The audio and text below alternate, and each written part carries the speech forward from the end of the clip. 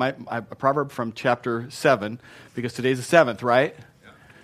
I'm just checking to make sure I'm on track here. Okay, so I picked verse 4. Say to wisdom, you're my sister, and call insight your intimate friend. That's a great, of course, I used to have tussles with my sister, so I don't know if that's the right image or not there, but one of 4 kids, 3 sisters, and I survived. And I survived. You know, I'm a survivor. You are my sister. Okay, that's an interesting concept for me. I have to work on that. So I've been thinking about Jesus, the guy. And I don't mean to be in any way have lack of appropriate decorum and respect for, the Christ, the living God.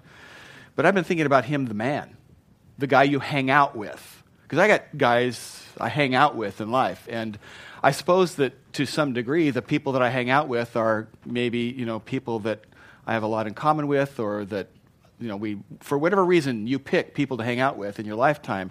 And I was just thinking about Jesus. What kind of a guy would he be to hang out with? I think we have this image that, it's, serious, kingdom, forever business 100% of the time. And I suppose that's always present with the Savior.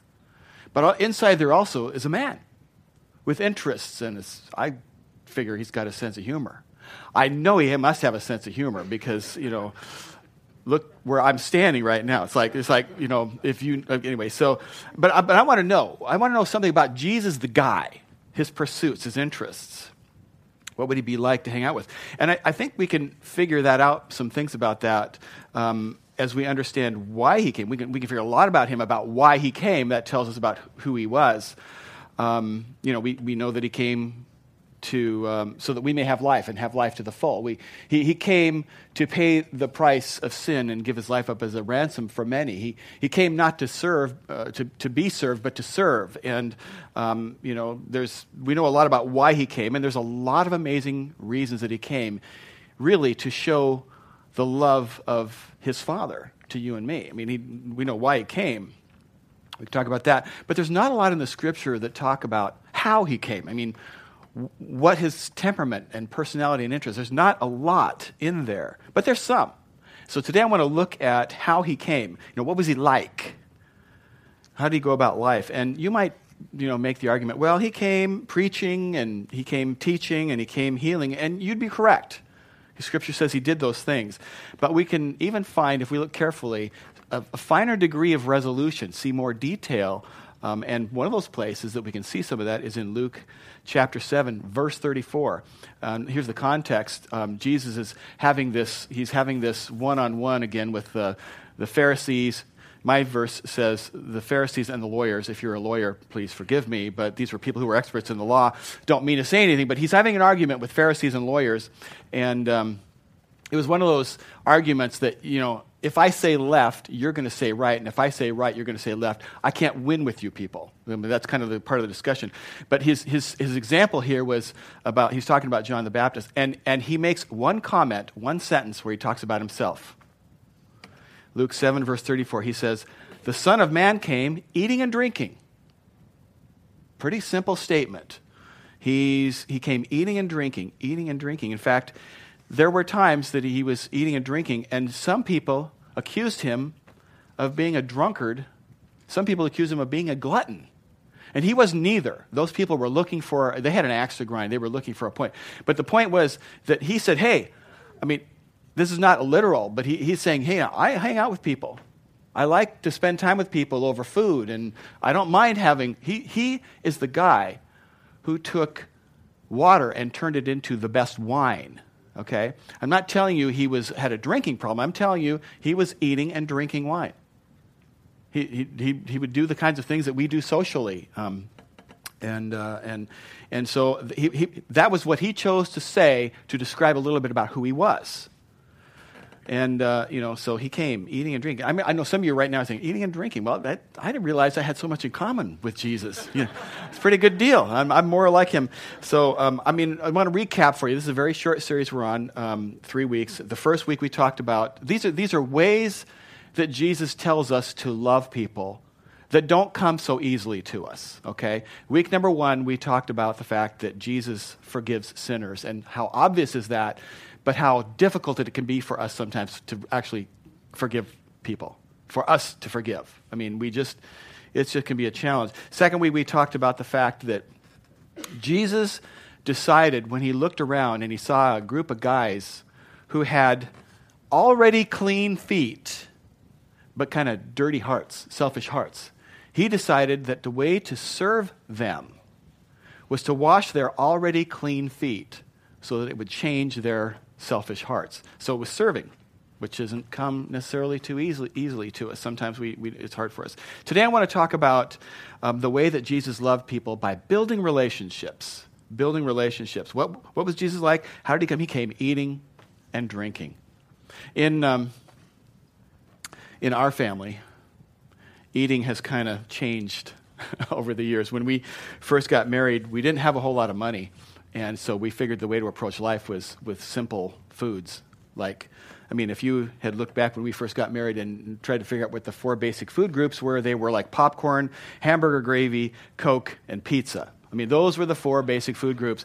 And, to this day, I know it's been a long time since we've had hamburger gravy. I still like it, but I think it's kind of been banned from our lexicon.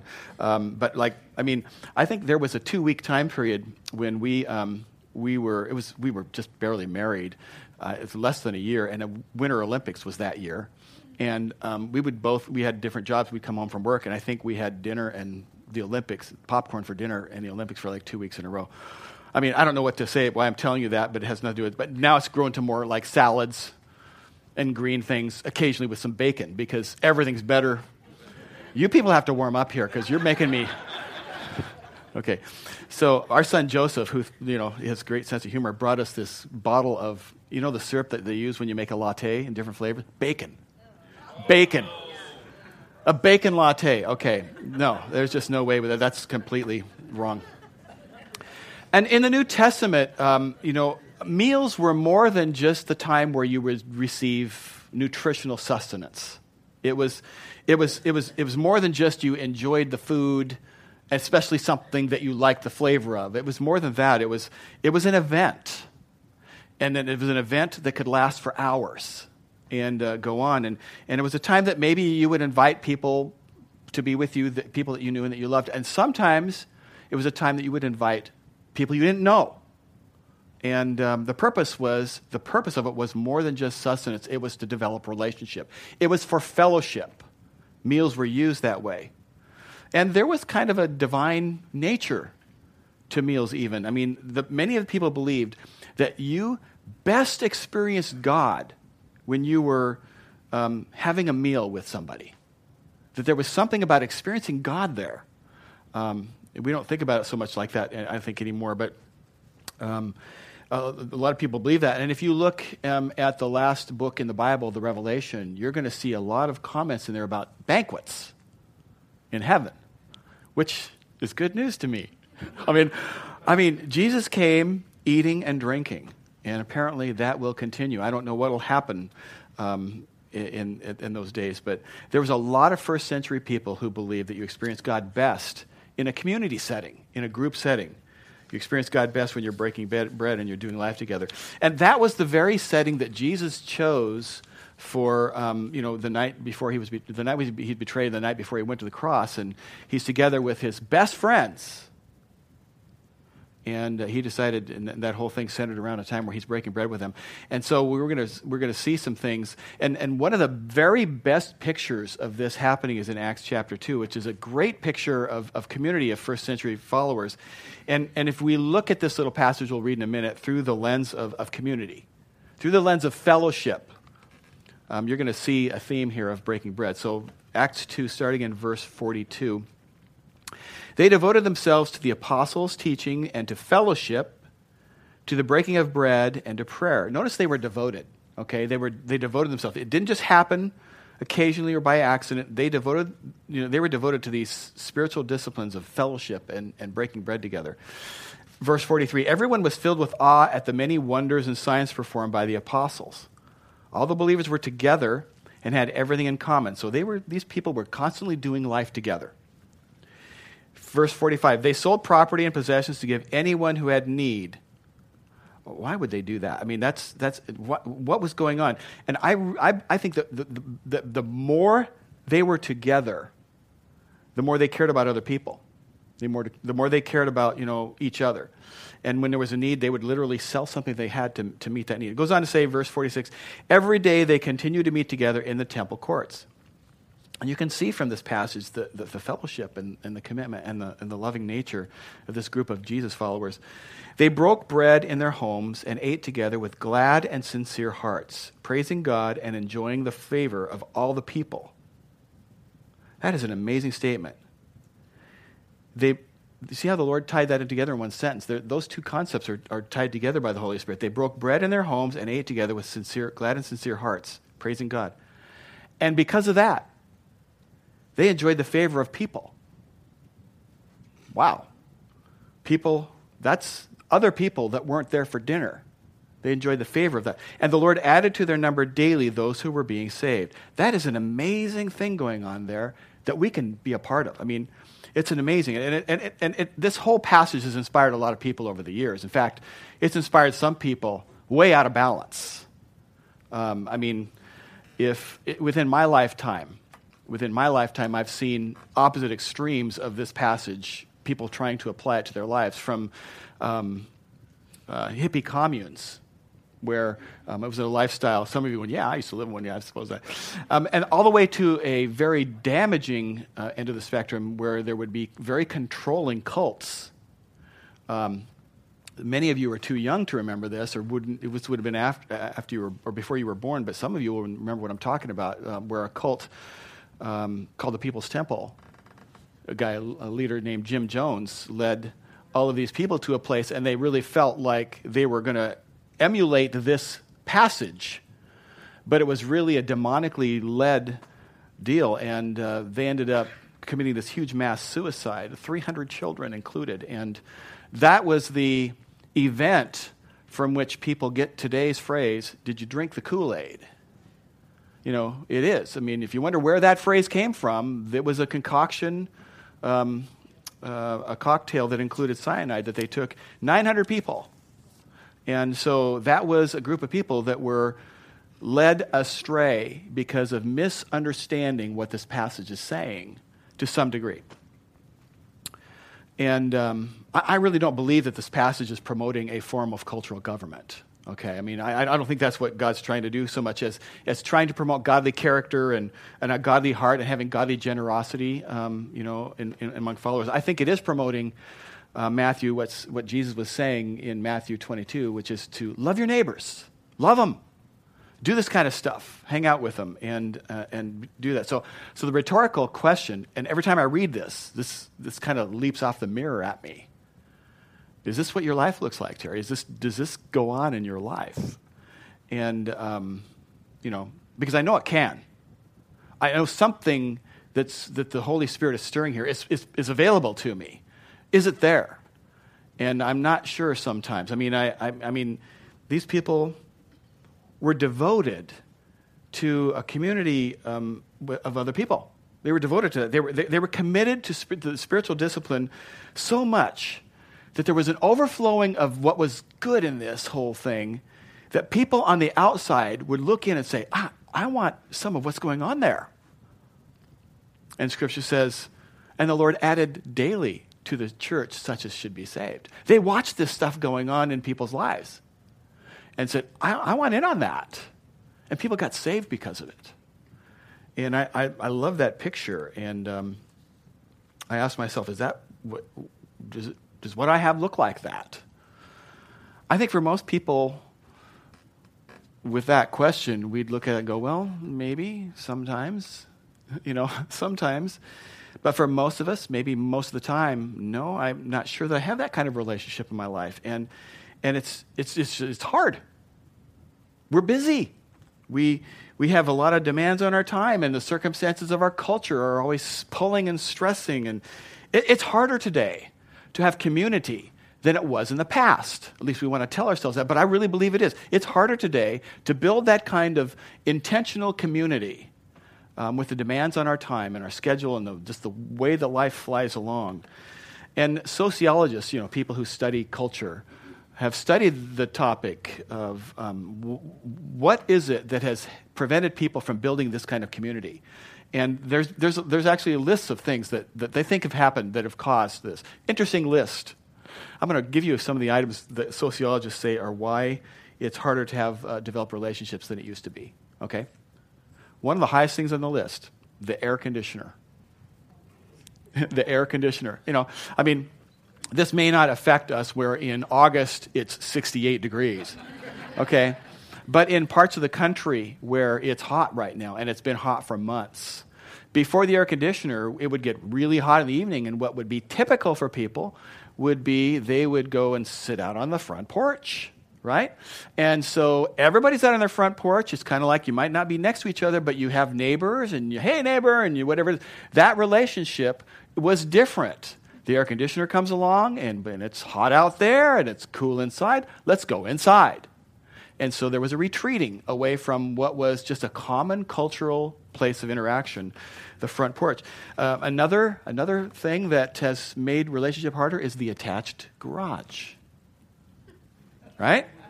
Okay? It used to be garages were a separate building, and you would drive into your garage and get out of your car and have to walk outside your garage to go back into your house. Hi, neighbor. They're out on the front porch because they don't have AC yet, right? Hi, neighbor. Gone. Now it's a connected garage, and we just go in the garage and go right straight in the house. We don't even go around and don't see anybody outside. In fact, with the garage door opener, you don't even have to get out of your car, right? Okay, I love these things. I don't want to walk in the rain and open my garage door. I want to push the button, and I want to know my wife is inside and safe when it's dark. It's a garage door opener, great thing. That's another one. Another thing that's changed relationship is a fence. Fence, common. It was common to have fences, but you didn't typically have to fence your neighbors out. And when you'd see fences, they were low, kind of to keep the dog in and the kids in, but not so much to stop the conversations that would take place. And now you don't even see your neighbor. And if you have enough money, you even live in a fenced community where you drive in to keep people out of the community, right? These things aren't evil, but technology kind of marches on, and it makes our lives easier. And remember, these things are all blessings to make our life easier, but they also have, over time, made relationships harder to develop in the neighborhood. Here's another one, the answering machine. Used to be if your phone rang, you wanted to answer it because who knows who it might be. Could be Publishers Clearinghouse. They're coming to, and when the answering machine came out, you no longer had to answer a blind phone call. You could screen it. Hello, this is Terry. I can't come to the phone right now. Please leave your message, and I'll call you back when I can. Beep. Hello, Mr. Fisher. I'm not answering that. Anybody who calls me Mr. Fisher wants money or I'm in trouble, I'm not answering the phone. And we even screen our calls. Or the worst Mr. Fisher would be trying to get a hold of my dad, which means I'm really in trouble. Anyway. Then it got even more efficient with caller ID. You don't even have to listen to the message anymore. I don't know that number, or I do. I'm not answering. I'll deal with it later. And then email. We used to, meet our neighbors maybe at the mailbox. The postman would go by, and everybody would go out to get their mail, and it was an interaction. I still do that some at my house, because I go out there to empty the recycle paper that's delivered there for me to go right straight into the recycle bin, because that's pretty much the only thing that comes in my mailbox anymore is stuff I don't care to receive. And technology has kind of moved us from mail to email, from friends to e-friends, from relationships to e-relationships. And with social media, you have friends that you never actually talk to. You never actually spend time with them. And, we enjoy Facebook. It's fun and so forth. The thing is, we believe about Facebook that it helps us to stay connected. And we want to be connected, and that's a good thing. But in reality, Facebook really doesn't help us stay connected. It helps us stay informed. And it's not the same. It's just not quite the same. Here's another one. Today, you can buy virtually anything online. It used to be you had to get in your car and go somewhere and interact with people to buy something. Now you can click, click, click, and it shows up at your door. You don't even have to talk to the delivery dude. if you don't want to. And, I mean, in life, you don't even have to actually see people anymore. You double tap on their Instagram image, 2 tap, they get a like, they know you care. And so we read about their community. They devoted themselves to the apostles' teaching and to fellowship and breaking of bread and to prayer. And we ask ourselves, does that really happen anymore? And I think the answer for most of us, for most of the time, is no, it really doesn't as much as I'd like it to. And the side effect of all of these improvements to life can be not so good. So I have this same passage of Scripture we read before, and I've edited it a little bit. So you're going to get the current version. Now, let me be clear. This is not the Bible, okay? This is not the Bible, but it kind of maybe is what this passage would look like if we looked at it today. They were devoted to themselves and occasionally got to church when they had time. No one was filled with awe because there were no wonders and miraculous signs performed by all the believers. Very few of the believers were together, and they had almost nothing in common because they had no real time for each other. If they sold their possessions and goods, they used the money to buy something better for themselves. They ate on the run, kept to themselves, and were too rushed to enjoy one another or give praise to God. They claimed to love God, but they didn't really love each other, which caused them to feel very empty and alone. As a result, most people disliked them, and very few people were ever saved. Ouch. If you want to say ouch, it's okay. I mean, you can. I do. And this is not me. I'm not trying to say we'll substitute the Scripture here. I'm just saying this is probably... It's a slight exaggeration, but maybe it gets a little bit closer to home for me than I really want to admit. And, here's the thing. I want you to see that you really do have an opportunity for something that is so much better than that. We really do have that opportunity. And we're going to talk about that someday. And it involves loving each other in a way that Jesus chose to love. In a way that he did. In this series, we talked about the hardest ways. We talked about Jesus forgives, and when it doesn't come easy for us, Jesus forgives, and we sometimes need to fight that pain down. And that was a couple weeks ago. He serves, and it doesn't come too easily when our selfish hearts don't want us to serve. And he builds relationships, which should come a little easier than the other two. After all, who doesn't like to eat, and who doesn't like fellowship? The thing is, we live in this really busy world. And it's a world under a curse. And the world is getting more savage every day. And so it's getting harder and harder. We live in a world that today highly values independence. I want to be financially independent. I want to be relationally independent. I don't want to have to need anybody. And in fact, our country almost worships independence. And that's a problem. That's a problem. It's a problem to be a follower of Jesus Christ, because to be a follower of Christ is directly opposed to being independent. To be a follower of Christ, to be a Christian, is to actually be dependent. Okay? Do you realize that you can't be a Jesus follower and be independent? You realize you cannot save yourself. You just can't. You cannot make it yourself. You cannot be independent and be a follower of Christ. And to be a follower, you've got to be dependent completely on the grace of Jesus, completely dependent on the presence of God. He made us to be dependent on him and on each other. And we're incomplete without each other. There's a spiritual axiom that I think most Christians would accede to. You'd say, yeah, it's true, and that's to be saved, you have to have a personal relationship with Christ. Well, why is that? Well, because no one here can inherit grandma's faith.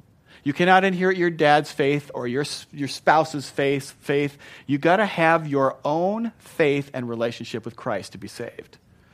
And Scripture doesn't, not so much on the topic of salvation, but bears out our we cannot be independent because God engineered us to need relationships with each other. And the best experience, we best experience the presence of God together when we're in the context of community. So I have two simple thoughts for you about how to share the love of Jesus by building relationships. Two simple thoughts, and we're going to be done. Two thoughts. I want to encourage you, one, to share the love of Jesus with other believers in church. First one is at church. The author of the Hebrews talks about this in Hebrews 10, starting in verse 24, and he says this about us relating to each other. And let us consider how we may spur one another on towards love and good deeds. Spur one another on. So stop there for a second. Do you and your friends ever, say in your conversation, hey, how can we help somebody else out? How can we serve our community? How can we serve somewhere in the body of Christ, in the church? I think most commonly, when I hang with my friends, they're good people. But the most common things I hear are, hey, let's go, fishing, or let's go on a hike, or let's go shopping, or let's go to a game. Let's have some fun. There's nothing wrong with those things. That's building relationship. But the Holy Spirit here is saying us, spur one another on. Well, that word spur, I feel like it's getting kicked by something like a pointy metal star, right? I don't know if we should do that to each other. Probably shouldn't suggest that. But to promote, to encourage, to prod each other on to the place of saying, hey, love and good deeds. Imagine being a part of a conversation where your group says, hey, let's make a difference. How can we serve somewhere and make a difference? And I'm nudged by that personally by the Lord. How can we show the love of Jesus? And that's basically what the Holy Spirit's telling us to do there. It's telling us to prod our friends and say, hey, let's be positive and do something positive here. It goes on, verse 25. Not giving up meeting together, as some are in the habit of doing, but encouraging one another, and all the more as you see the day approaching. This is talking about church attendance. Not giving up meeting together. So this is one of the biggest challenges, I think, in churches in America today. People giving up and meeting together to be at church, to be in worship at church. And our presence matters to the Holy Spirit. Now, aren't you guys all glad you're here to hear this message? Because you're going, hey, I don't need to hear this. These empty seats. Lord, we pray over these poor sinners. I always love it when the preacher would preach something and I happen to be okay on that topic. I'm thinking, yeah, move on to something I need to hear. But presence matters. Our presence really does matter. There's power. For example, if I tell you, hey, okay, I'll pray for you, there's power in that. It's good to know someone's going to pray for you. But it's different if I say, hey, I'm coming over, and I'm going to get after this. And we lock hands, and we're together, and we're united. There is something different about presence. There's power in presence. Imagine, this is a silly example, but, imagine there's a new episode of Downton Abbey coming on tonight.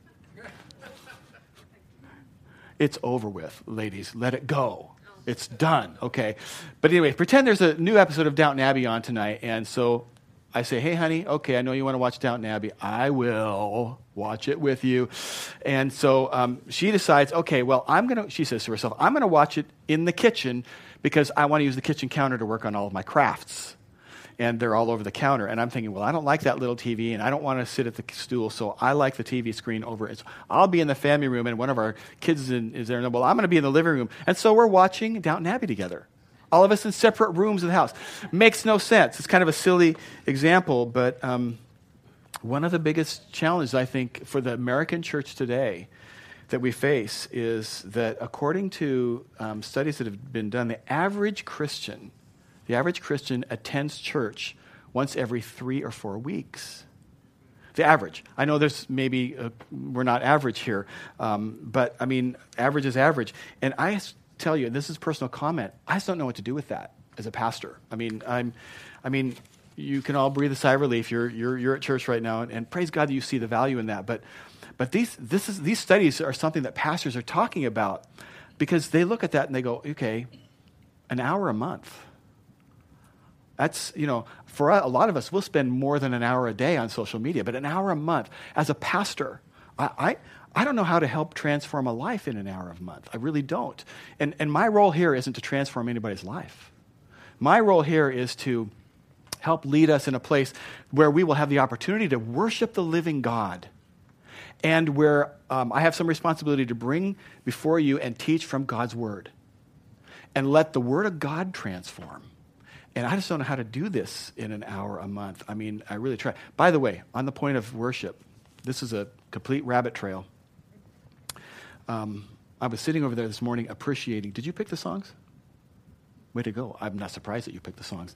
But as the pastor here, in the last 6 years, I have never taken the place to the worship team, the worship pastor or them saying, here are the songs that you're going to sing, and I would pick them out for you. It would be terrible worship if I picked them out, because I would be stuck in songs that I grew up with, that I knew, that were the style that I would have chosen. And there's nothing wrong with those, but instead, people who God has anointed to lead us in worship spend time saying, not what notes go together and what keys will work together, but Lord, where's the wind of the Spirit going? And so we learn new songs. I'm kind of a curmudgeon. I like to sing songs I already know. And if they didn't make me learn new songs, I would not learn new songs. So thank you. Thank you. I know I appreciate that. And the style of songs today are different than they were 20 years ago. You know, it was 8 words was a verse, and I had it memorized after the second time around. Now 8 words is one line of a multi-long thing. But here's the thing. You have me singing songs I don't know, I'm not familiar with, but what's coming out of my mouth is so full of hope. It's so full of God's word and truth. I need to be in the church being led by you guys, your department, in worship. And that does things in me that I can't get if I go home and I plug in the songs that I want to listen to. Because they're mostly country and they were worshipful anyway. Anyway, rabbit trail over with. Thank you for the way that you lead, and I appreciate that. Pastor Eric and Alec, you're doing a great job. And so have no idea where I left off, except to say thank you for leading us in worship. And I was talking about that 1 hour a month thing, and I just don't know what to do. But the thing is, I understand that because we're busy. We're not evil. We just miss sometimes because we're busy, and I understand that. And I just would say, listen, we're busy too. Lisa and Terry are busy too. I was thinking about this, and as I was prepping for this, I thought, well, I'll prove it to you, and I'll give you a list of all the stuff, just a typical week, last week, what I was busy doing. And Lisa said, no, you're not going to do that. She gives me good advice. She says, they don't need to hear all that kind of stuff. I'm just going to tell you we're busy. And if you think that we're not busy because we just show up and do an hour or two on Sunday mornings and we sleep the rest of the week, oh, there's golf. We do the golf thing. That would you just don't understand necessarily full-time ministry. It's very demanding. And here's the thing. Yet we choose to be in church every Sunday, worshiping God and hearing what he has to say from his word. And I know it's easier to say, well, yeah, wait a second, time out. It's your job. You have to be here Sunday. That's true. But this was our lifestyle before we were ever in ministry, and it will be long after we're out of ministry, if I don't die in ministry, which would be okay. But I mean, the reason that it was who we were then and it will for always be is because it's a priority. Yeah, it's a priority. And I just want to say to you people, you know, you're here, way to go. This is not me slapping the church down because of the church attendance. I think the church is healthy. We're doing good. It's summertime where the numbers are it's good. We're healthy. But when the Holy Spirit mentions this passage, not giving up meeting together as some are in the habit of doing, you know, there will always be something else to do on a Sunday morning. There will always be some reason not to be in God's house. And I'm going to say something, buckle up for just a very direct statement. And I'm not saying this because I see it in you. I just don't want you ever to get there. So buckle up. This will be real quick. If you often find yourself trumping church for something else, you know, the weather's crummy, I don't want to get out of bed. The weather's too good, I don't want to miss it, so I'm going to go outside instead. I mean, if you're tired or the game went too late or you're going to be out of town because you decided to go out of town, if you always trump church for something else, but you never ever trump the something else because you want to be in the house of God, then you need to not be surprised when your children grow up and they don't value community. You need to not be surprised when your children grow up and they walk away from Jesus because they were not taught the value of being in his Father's house. And I believe there is something, our presence really matters. Amen. It really matters. Not for a church attendance report, but because of what the Lord does in your todays and in your tomorrows. Amen. And I think our presence matters. If you want something better, then you have to choose something better.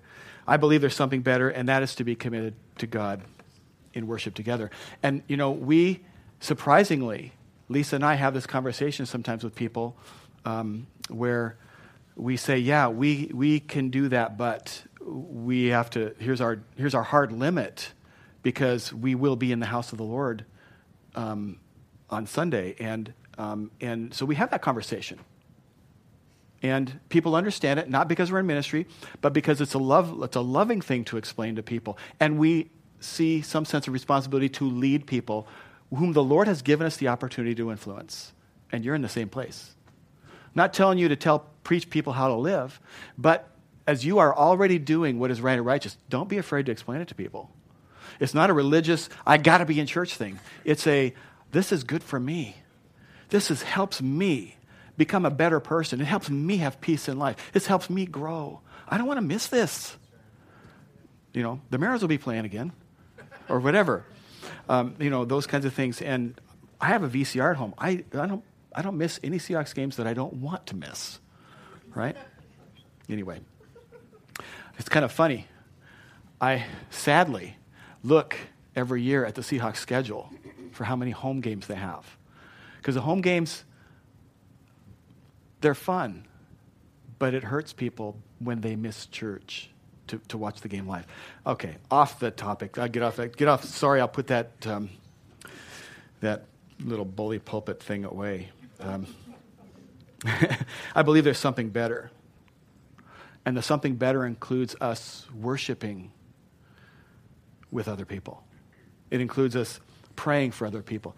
It includes us hurting with other people. It includes us sharing with other people. It includes us, being involved in the lives of other people. Jesus came eating and drinking. Eating and drinking. He was always in relationship with other people. Share the love of Jesus with other believers at church. And the second thing, I encourage you to share the love of Jesus with a committed community of people. With the people that you do life with. With the people that you do life with. I get the honor of, I've been in ministry long enough now that sometimes I get to do leadership classes and seminars with other pastors. And I've done it several times at district conferences and so forth, and I did one a couple weeks ago where some pastors, north of Seattle, Foursquare pastors mostly, asked me to come up and do a couple of hours on leadership. And so we're up there, and this is a couple weeks ago, middle of the week, and probably 35 pastors.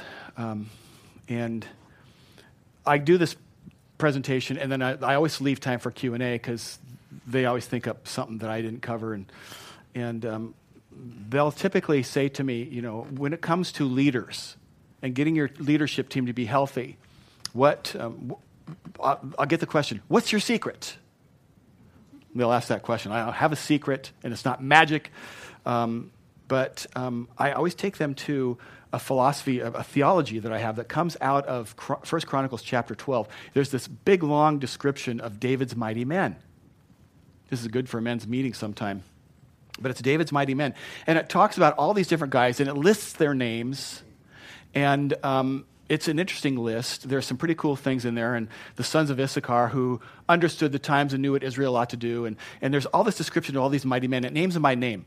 And it keeps repeating these phrases that I won't make you turn to right now, but it repeats these phrases that they knew how to handle shield and spear. They knew how to keep ranks. They knew how to stay in ranks. They knew how to hold ranks. And the reason that's relevant is when those people would go to battle back in those days, it was savage. And there wasn't this like, okay, here's my screen. This guy is 18 miles over and 6 miles down. Okay, got my computer program, push the button, and I see a video image of something, and it gets closer, and then dust. It wasn't like that. This was bloody. The guy you were fighting, you could smell his breath. And it was savage. And it was everything you could take to do battle with the one standing right in front of you. You didn't want to have to worry about somebody coming from over here or back here. So they would literally advance in ranks. And David's mighty men were able to keep ranks, which means that as the battle wore on, they stuck together. You didn't have to worry about your right and your left. There would be something about a community. And so you go through that whole passage, and it's a terrible, savage time of warfare. And that whole passage ends with the most unexpected phrase, "For there was joy in Israel." Joy in Israel. Not because they were at war, not because they were skilled, but because they could keep ranks, because they could build and hold a community, and it saved their lives. And I use that as an example, of what is the secret about leadership. People who can keep ranks. That's not a bunch of yes people. It's about people who choose to invest themselves in relationship and community. And it doesn't happen by mistake. It's joy in Israel. And I say I pursue this. I pursue it in, not only in my ministry and where I work, but at a personal level as well. I can tell you if I looked at the community that I'm a part of in my life, the friendships that I have, that Lisa and I have as couples, and that I have as a man with other men, most of them go back decades. And those relationships got built. Most of them sprang from some interconnection I've had at some point in the body of Christ. Met somebody at church. We have started small groups over time, and we've been in small groups, frankly, that churches said, sign up for this and be a part of it, and we've done it, and they've had all kinds of different styles, and they've come and they've gone. But we're in a small group right now that has nothing to do with having been started by a church. It has to do with a couple who came to us and said, hey, we're going to start a small group. Do you and Lisa want to be in it? And here's what we're going to do. And we said, you are willing to have pastors in your small group? And they said, yep. And so we're in a relationship that has nothing to do with being formed by the church, which you can do, by the way. Really? Yeah. You can actually decide to get together with some people and build relationships. You don't have to have the church do it for you, right? And I encourage you to do that, to be purposeful at that. And I look backwards in some things. So some of you are participants in these things, and you will say, well, you haven't been there for a while, Terry, and that's true. But there's other things, like, for example, there are people in my life who have helped me replace the roof on my house multiple times, and I've been on their roof. There are people that have helped paint my house, and I've helped paint their house. There's a small group that a small number of guys call Guys Night Out, and I haven't been there for a long time, but I feel like I could drop in at any time. The thing is that all those guys could look me in the eye and kick me in the tail anytime they feel like they want to. They have that right, because we have this relationship. The girls, the ladies that are involved in these relationships, they got the girl stuff that they do. But this group of people, we've taken vacations together. We've done trips together. And for decades, some of these, we've been involved in each other's lives. We've been involved when there's celebrations, been involved when there's tragedies, when there's failures, when there's rebuilding. We've been involved in some hard stuff. One of the hardest things that I've ever done in my life involved something I did as an act of love for one of my close friends when he had a beloved dog I love dogs, and he loved his dog, and the dog was ailing, and he needed to be dispatched and couldn't do it, and I did it for him, and that was terribly hard, and I did it because I loved and because of relationship. Here's what's amazing to me. When I look at this group of people that I'm describing in my mind here, these people that I know, every single one of them loves God. They're all committed to church. I believe they're all probably tithing. They're all serving somewhere, and their children love God, and their children are serving. You could not pick 5 or 6 couples at random and fast forward 3 or 4 decades and see them still married and all of them still loving God. You just can't do that. Now, I'm going to tell you, there's a behind the scenes to this as well. These people with whom we've developed relationship over this time, You ready for me to get real a little bit? You can say, yeah. Okay, let's hear the bad part about this. I mean, sometimes people get on each other's nerves. We do. Sometimes somebody will get overlooked or something will happen and someone's toes will get hurt and there's a wounding and an offense and feelings get hurt. Or sometimes a child will do something that they ought not, and others will come in and, Dutch rub or whatever it takes. I mean, there have been marriage issues. And you just, frankly, sometimes didn't know whether there would still be a marriage. And things got tense and difficult.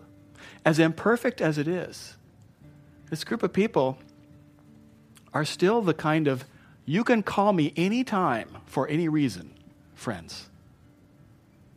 They are. And the part of the reason is because we encourage one another on towards love and good works. We're doing what the Holy Spirit told us to do. And because I believe we don't give up meeting together as some are in the habit of doing. We've helped raise each other's kids. They're mostly adults now, and we've helped each other become better. And as imperfect as this community is, because sometimes it comes and goes, it's not always constant all the time, it's who we've become now, and it's what we do. And we are all better because of this imperfect community. We're all better because of it. And you might say, well, of course, Pastor Terry, you're going to be better because it's your group, Pastor Terry. You're involved. No, I am not the alpha male of this group. I'm not the originator of this group. These people all knew me when I was just plain Terry. Okay? They knew me before. And to most of them, I'm not Pastor Terry. They honor the office, but I'm just Terry. And they knew me way, way, way better. You don't have to be a pastor to have this. You just have to choose to love Jesus and to love people. And you can be a part of something very, very special. The thing is this, you have to invest yourselves. This passage, Acts 2, they broke bread in their homes. They ate together with gladness and sincere hearts, praising God and enjoying the favor of all the people. The Lord added to their numbers daily those who were being saved. If you'll notice what's going on here, this is a small group. They're describing a small group here. And it never, ever happens by accident. It only happens when, on purpose, you decide to pour your life into somebody else's life and commit to them. That's when it happens. You have to make that decision. And the second thing is that when you do this, other people are going to look in on that and go, wow, can I get in on that? They will. They'll look at that and say, how can I get in on that? Now, I'm going to just briefly say to you, there are opportunities for you right in this place for you to develop relationships. But you have to take the initiative. You do. There's recently, very, very recently there was a ministry called Dinners for Six. All you do is sign up. Somebody was saying, hey, we're going to have food together and build relationships. Probably I'll have another chance. Dinners for Six. There's cookies and coffee every Sunday after church. And the whole purpose of that is just to give opportunities for relationship. There's women's Bible studies. There's a women's retreat coming up. Ladies, this is a great opportunity to build relationship. Great opportunities. And I cannot tell you how many. I've heard so many great testimonies from women who had all kinds of issues, hurts, pains, and they came there and they not only got ministered to, they built friendships. Ladies, opportunities. Men's groups coming, where we've mentioned that. And I mentioned before, you can create your own small group with whoever is in your affinity group. You want to have drag racers for Christ? Go after it, whatever it is. And one of the best ways for you to build relationship is to find a place in the church to serve. We can use you to serve somewhere, but that's not why I'm saying this. I'm telling you that the best relationships I built probably happened because I was serving along with somebody somewhere in a church. And the Lord just takes those things and he ministers to you and he creates a relationship. Proverbs 18:24 says this: a man who has friends must himself be friendly. If you want to have relationships, you have to be relational. Why did Jesus come? So that we'd have life and have it to the full. And to pay the price for our sins. How did he come? He came eating and drinking, building relationship with other people. We need each other as Jesus followers. We really do. Let's pray. God, I just ask, Lord, for you to stir our hearts and get us out of our comfort zone and out of our AC and our garages and our fenced communities And Lord, help us find those places where you would call us, Lord, to do life together. I want to pray, Lord, for people who in this room are sitting here right now. Maybe they're surrounded by people, yet they're lonely. Lord, your word says not only should, if we want to show ourselves, have friends, we have to show ourselves friendly, but that scripture goes on to say that there is a friend who is closer than a brother, and that is you, Christ. I pray, Lord, you would minister to lonely, broken hearts today, but that, Lord, you would also open doors of opportunity and that we would somehow find the temerity, the courage to step through and to actually make a way. Lord, for people in this room who are thinking, I've been feeling like I need to build relationships, Lord, give them the opportunity to actually step out and say, hey, let's get our kids and go to the zoo together. Let's spend some time together and see what the Lord will do with the relationship, to make those opportunities on our own. And Lord, I want to also give you thanks and praise this morning for salvation. And Lord, for people whose spirit would say, respond to the opportunity for eternity in heaven, that Lord, you would speak to them and draw them in the name of Jesus. Would you stand and sing Perfect Love with us?